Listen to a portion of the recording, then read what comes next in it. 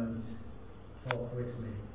We're going to read Revelation chapter 12 this morning, chapter 12, 1-17.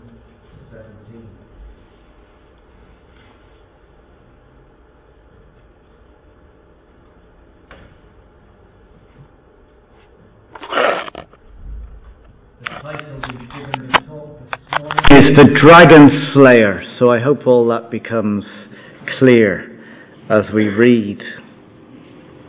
Revelation chapter 12, starting at verse 1. A great sign appeared in heaven. A woman clothed with the sun, with the moon under her feet, and a crown of 12 stars on her head. She was pregnant and cried out in pain as she was about to give birth. Then another sign appeared in heaven. An enormous red dragon with 7 heads and 10 horns and 7 crowns on its head. Its tail swept a third of the stars out of the sky and flung them to the earth. The dragon stood in front of the woman who was about to give birth, so that it might devour her child the moment he was born. She gave birth to a son, a male child, who will rule all the nations with an iron scepter. And her child was snatched up to God, to his throne. The woman fled into the wilderness to a place prepared for her by God, where she might be taken care of for 1,260 days. Then war broke out in heaven. Michael and his angels fought against the dragon, and the dragon against his angels fought back. But he was not strong enough, and they lost their place in heaven. The great dragon was hurled down, that ancient snake called the devil, or Satan, who leads the whole world astray. He was hurled to the earth, and his angels with him. Then I heard a loud voice in heaven say, "Now have come the salvation and the power and the kingdom of our God, and the authority of his Messiah. For the accuser of our brothers and sisters, who accuses them before God day and night, has been hurled down. They triumphed over him by the blood of the Lamb and by the word of their testimony. They did not love their lives so much as to shrink from death. Therefore, rejoice, you heavens, and you who dwell in them. But woe to the earth and the sea, because the devil has gone down to you. He is filled with fury, because he knows that his time is short." When the dragon saw that he had been hurled to the earth, he pursued the woman who had given birth to the male child. The woman was given the 2 wings of a great eagle, so that she might fly to the place prepared for her in the wilderness, where she would be taken care of for a time, times, and half a time, out of the snake's reach. Then from his mouth the snake spewed water like a river, to overtake the woman, sweep her away from the torrent. But the earth helped the woman by opening its mouth and swallowing the river that the dragon spewed out of its mouth. Then the dragon was enraged at the woman and went off to wage war against the rest of her offspring, those who keep God's commands and hold fast their testimony about Jesus. Well, let's pray.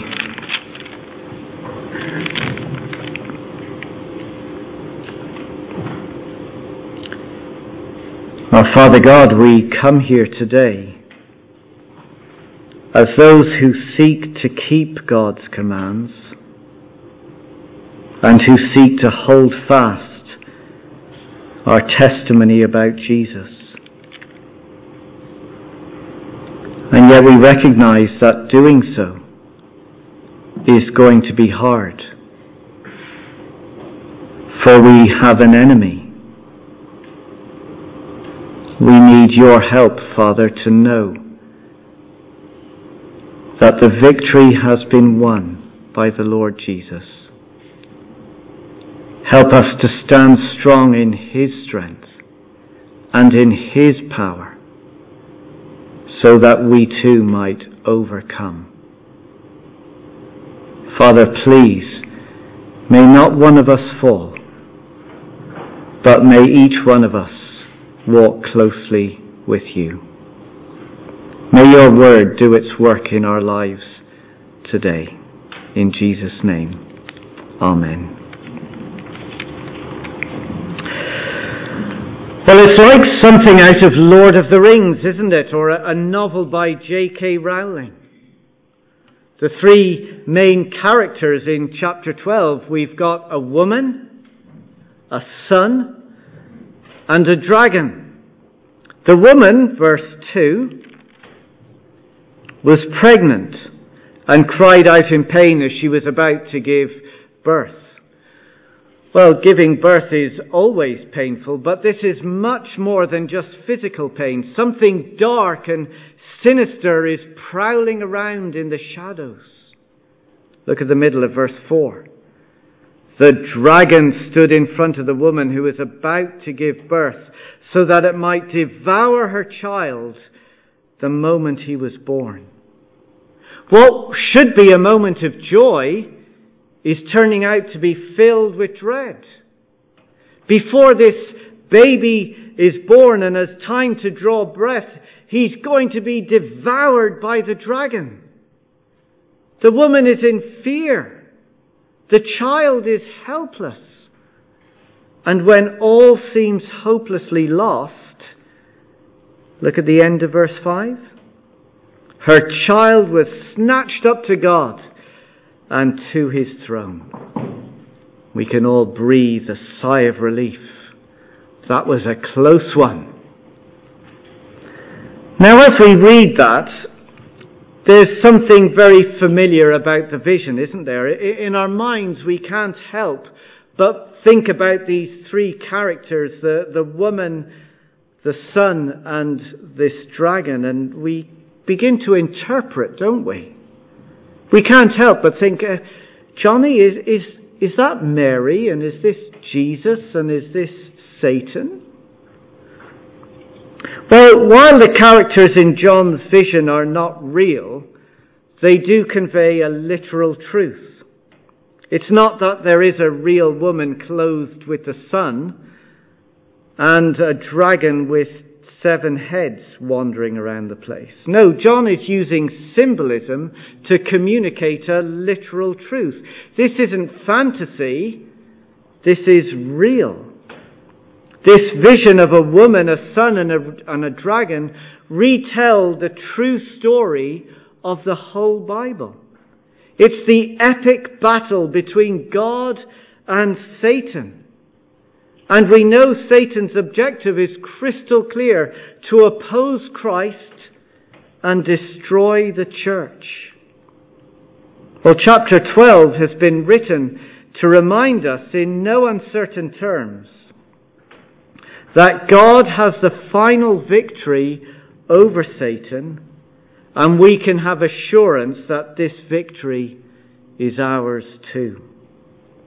God has the final victory over Satan, and we can have assurance that this victory is ours too.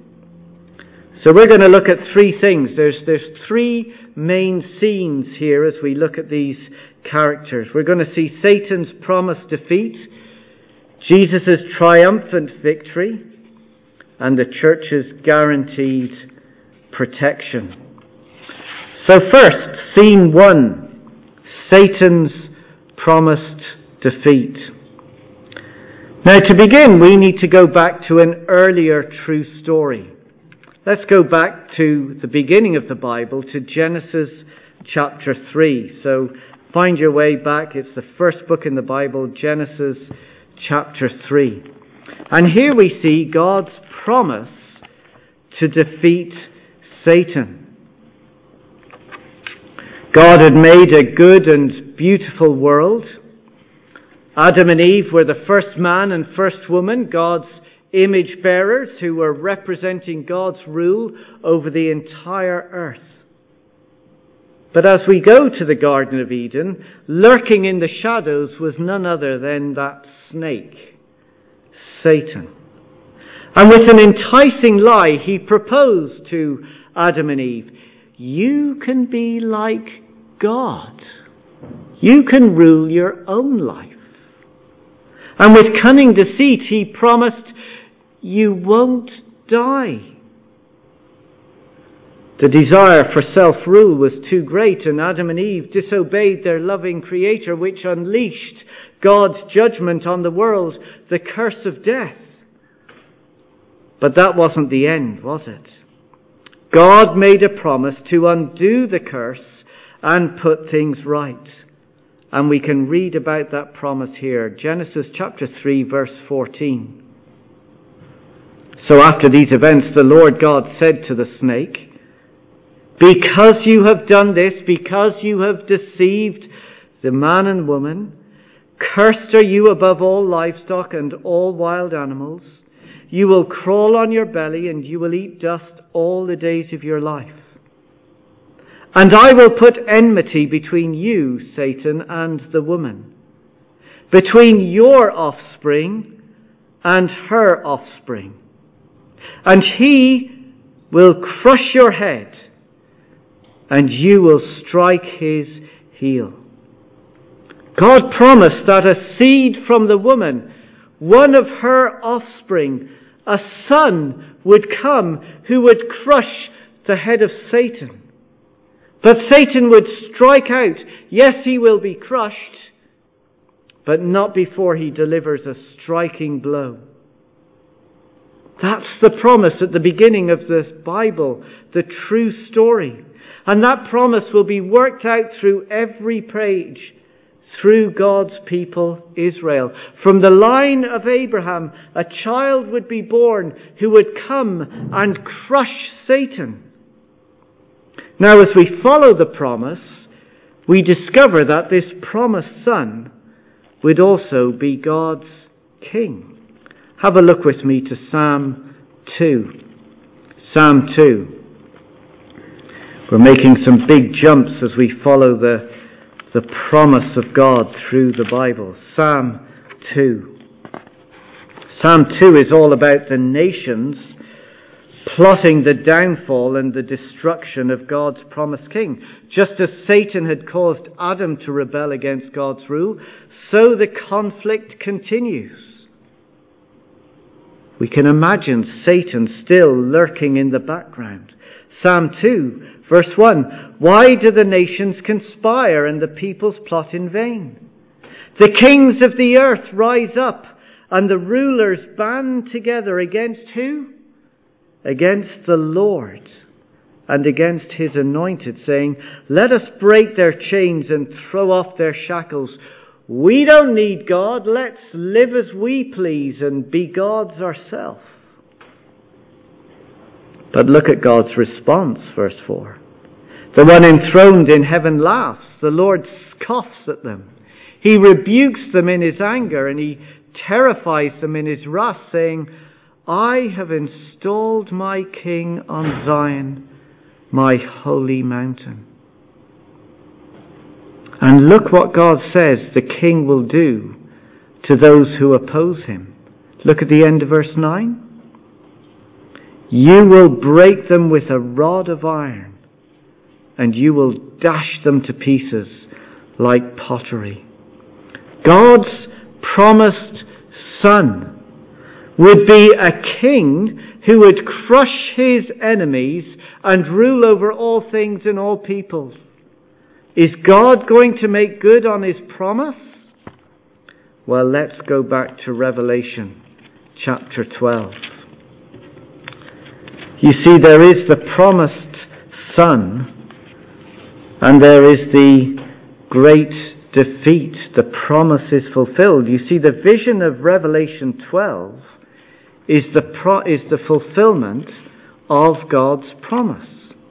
The woman in the vision represents the people of God through whom the promised son would come. The dragon, of course, is none other than Satan. And the son is Jesus himself. Look at verse 5 of Revelation 12. she will give birth to a son, a male child, who will rule all the nations with an iron scepter. That quote comes from Psalm 2, which we just read. Jesus is the promised king, God's son who would come to crush Satan's head. Jesus came to slay the dragon, and the way in which Satan will defeat, or the way in which Satan will be defeated, is through the work of Jesus. Look very closely at verse 5. It clearly speaks about the birth of a son. She will give birth to a male child. It also speaks about the ascension of Jesus. Her child was snatched up to God and to his throne. Now, in between these two events, the birth of Jesus and the ascension of Jesus, we have the death and the resurrection of Jesus. Now, John doesn't mention them here, but he wants us to see in verse 5 that the whole work and ministry of Jesus is in view. In other words, Satan is crushed, the dragon is slain, the devil is defeated by the work of Jesus, his coming into the world as the God-man, the one who lived the perfect life, who never failed under temptation, who never sinned. And when Jesus died, it seemed like Satan had won. As Jesus was crucified, it looked like it was over. But it was just a strike to the heel. Because as Jesus rose from the dead, he proved his victory over Satan. He crushed Satan's head. So God promised the defeat of Satan. And God, through Jesus, has fulfilled that promise. Jesus is now reigning and ruling in heaven over all things and all people, even Satan himself. So, Satan's promised defeat. The second scene is Jesus' triumphant victory. The death and resurrection of Jesus was decisive. It signaled the defeat and the undoing of Satan. And when these events happened, as Jesus died and as he rose, it unleashed at that very moment an almighty conflict in heaven. Look at verse 7. Then war broke out in heaven. Now, as I read these verses, I often thought, well, this is referring to Satan's initial rebellion against God, kind of somewhere way back at the beginning of the story. And maybe in some ways we can read it like this. But I think it's saying that when Jesus died and rose, verse 7, then war broke out in heaven. Michael and his angels fought against the dragon, and the dragon and his angels fought back. But he wasn't strong enough, and they lost their place in heaven. The great dragon was hurled down, that ancient snake called the devil or Satan, who leads the whole world astray. He was hurled to the earth, and his angels with him. So it seems that even though Satan is a fallen angel, he still had access to God, and he was still roaming around in heaven. That's what the text is telling us. Look at the end of verse 10 and think of where he is. For the accuser of our brothers and sisters, who accuses them before our God day and night, has been hurled down. Satan is there in heaven, accusing God's people. But now, because of Jesus' victory, he has been hurled down. He has been thrown out. Two things will help us to see this. First, Jesus' victory over Satan. As Satan was defeated, and removed. Look at verse 10. Then I heard a voice in heaven say, now have come the salvation and the power and the kingdom of our God, and the authority of his Messiah. Victory has now been achieved. Why? For the accuser of our brothers and sisters, who accuses them before our God day and night, has been hurled down. I want us to picture for a moment heaven as a courtroom. Imagine the scene. Seated in the dock, the defendants are God's people. And up stands the chief prosecutor, Satan. He begins to accuse God's people before God, highlighting their sin, presenting their failures. Day and night, he never ever stops accusing, piling up all the evidence of disobedience. And then when all seems lost, when judgment is about to be announced, someone comes rushing into the courtroom. Now have come the salvation and the power of the kingdom of our God and the authority of his Messiah. Jesus has won. Jesus has been judged for their sin. Jesus has been condemned for their failures. He has died their death, and he has defeated sin's penalty by rising from the grave. And at that very moment, Satan's accusations are torn in shreds. They no longer stand. They no longer count. He is hurled out of the courtroom forever. The chief prosecutor has been booted out, and his powers have been taken from him. Satan has been kicked out once and for all, never to return and never to accuse again. He has been hurled down. What a wonderful victory. And the good news is that victory can be ours too. The victory over Satan is our victory. Look at verse 11 with me. They triumphed over him. Well, who's they? Who's triumphed? Well, look back at the end of verse 10, where it talks about the accuser of our brothers and sisters. They have triumphed over Satan. The church, God's people, have triumphed. How? By the blood of the Lamb and by the word of their testimony. You see, Jesus won the victory. And that victory now becomes ours as we trust in the blood of the Lamb. As we look to Jesus, as we see him die on the cross, it's as if I am saying, Jesus is being judged for me. Jesus is being condemned for my failure. Jesus is accused in my place. He is treated as guilty for me. You see, as I trust in Jesus, as I claim his death for me, I am free from accusation forever. The battle has been won. The victory is ours. And this is something that God's people should celebrate, verse 12. Therefore, rejoice, you heavens, and you who dwell in them.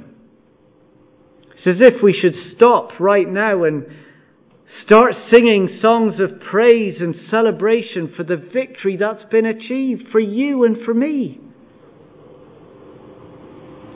But Jesus has crushed Satan's head. The dragon has been slain. But look at the rest of verse 12. Woe to the earth and the sea, because the devil has gone down to you. He is filled with fury, because he knows that his time is short. Satan may be defeated, but he is not yet surrendered. He's still opposed to Christ and his church, but he hasn't waved the white flag. The conflict goes on, but hear this: God's people, the church, are still protected. Which brings us to the third scene, the church's guaranteed protection. Having been defeated by Jesus, Satan now moves his point of attack. Look at verse 13. When the dragon saw that he had been hurled to the earth, he pursued the woman who had given birth to the male child.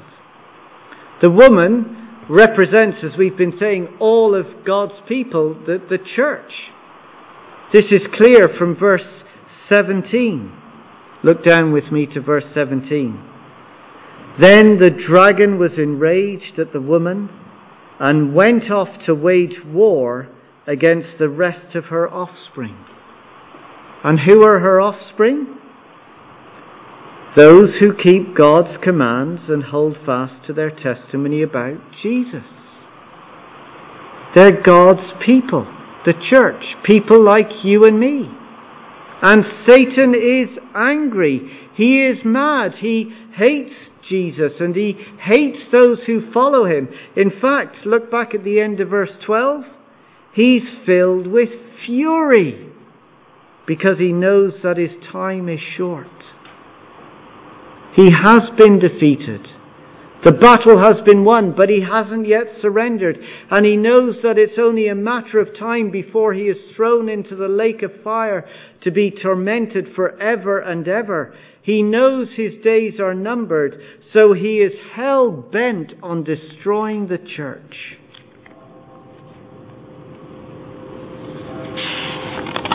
So we need to be aware of Satan's attack. Look at verse 17. It's clear, isn't it? Satan is waging a war against God's people. He is at war with Carrigaline Baptist Church right now. He hates you. But let us not forget that he's been defeated. The dragon has been slayed. Satan has been disarmed. He presents himself as threatening and dangerous, but he has no weapons. He can snort and he can snarl, but the smoke and the fire have been extinguished. All he can do is lie, deceive, and tempt. It may seem harmless. I mean, what's a lie? What's a temptation? But if we listen to his lies, we begin to doubt our salvation and question our security, and we will live a life as if we have been crushed. Look, when I sin, and I'm not the only one in this room who does that, I immediately feel the accusation of Satan. I become very conscious of his judgment. He might not stand before God any longer, but he presents himself to me highlighting my sin and reminds me of my failure. He presents his case, and ashamed to say it, the evidence piles up in front of me. Johnny, you call yourself a Christian? You think God loves you? You want to serve in the church? Johnny, you're a fake and you're a fraud. How can God forgive you again? You think he loves you? He's given up on you, and you might as well give up. We can feel quite small before a dragon. We can get weighed down by guilt and shame. And our response is to sneak off to the sides and hide in the shadows. Pull back and believe his lies and go, no, I can't serve in the church. I can't do that. Look at my life. And his accusations crush us. We don't open up our Bible because we think, yeah, I am a fraud. But it's all deception. It's all deception. Yes, I have sinned. But guess what? It's all forgiven sin. It's all paid for sin. In that moment and throughout our daily lives, we need to remember that Jesus has defeated Satan. His powers to accuse and condemn are broken. He has no weapon. He's been disarmed.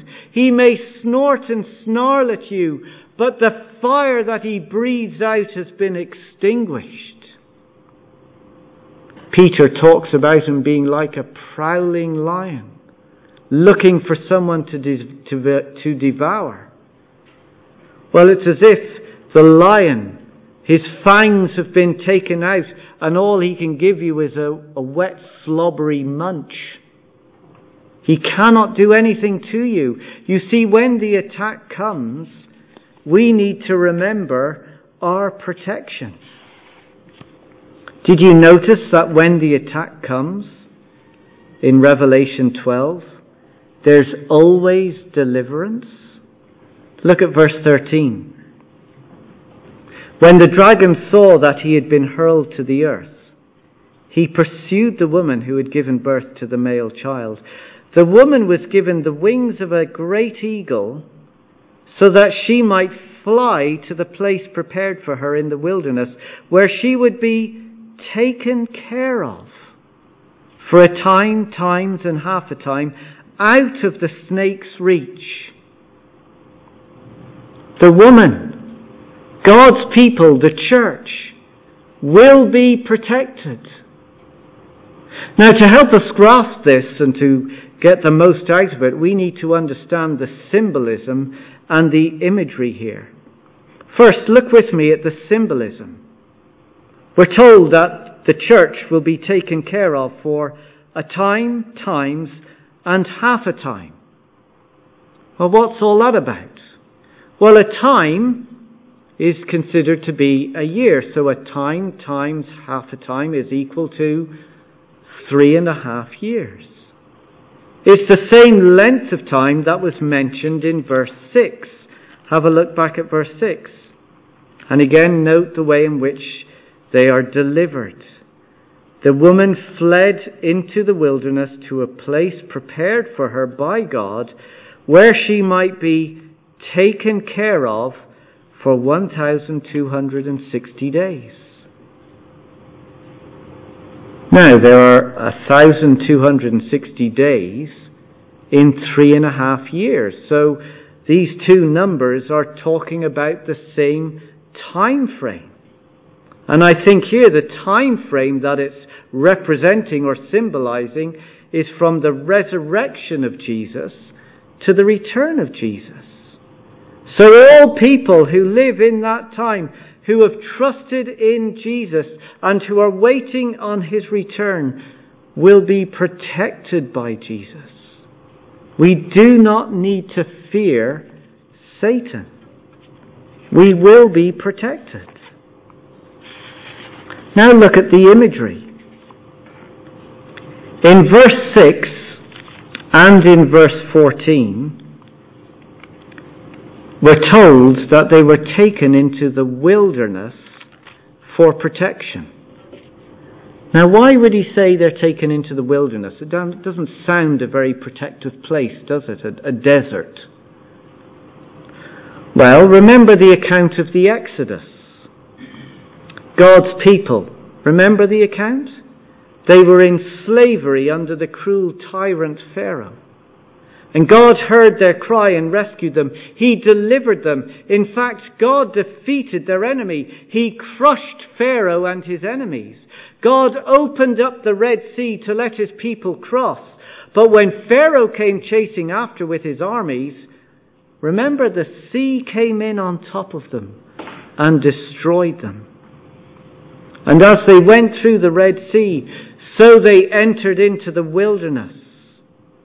And they travelled, and they made their way to the promised land. And as they travelled, God protected them and provided for them. He gave them food and water. He was a cloud by day in which they could follow, a fire by night. His presence amongst them. In fact, in Exodus, that whole event is summarized like this, as God spoke to his people. You yourselves have seen what I did to Egypt, and how I carried you on eagle's wings and brought you to myself. Now, can you begin to see the imagery? Look again at verse 14. The woman was given the 2 wings of a great eagle, so that she might fly to the place prepared for her in the wilderness. You see, as God's people, we have been rescued from a cruel tyrant, Satan himself.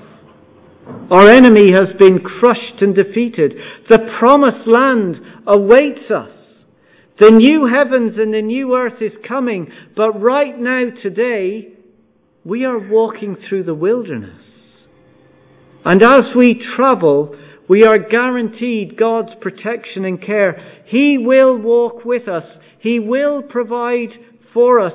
The dragon may confront us. He may frighten us and scare us. But we are safe and secure. Yes, opposition will come. Yes, persecution will be experienced. Yes, there will be suffering and struggles. Yes, we all will fail and fall. But as we walk through our wilderness years,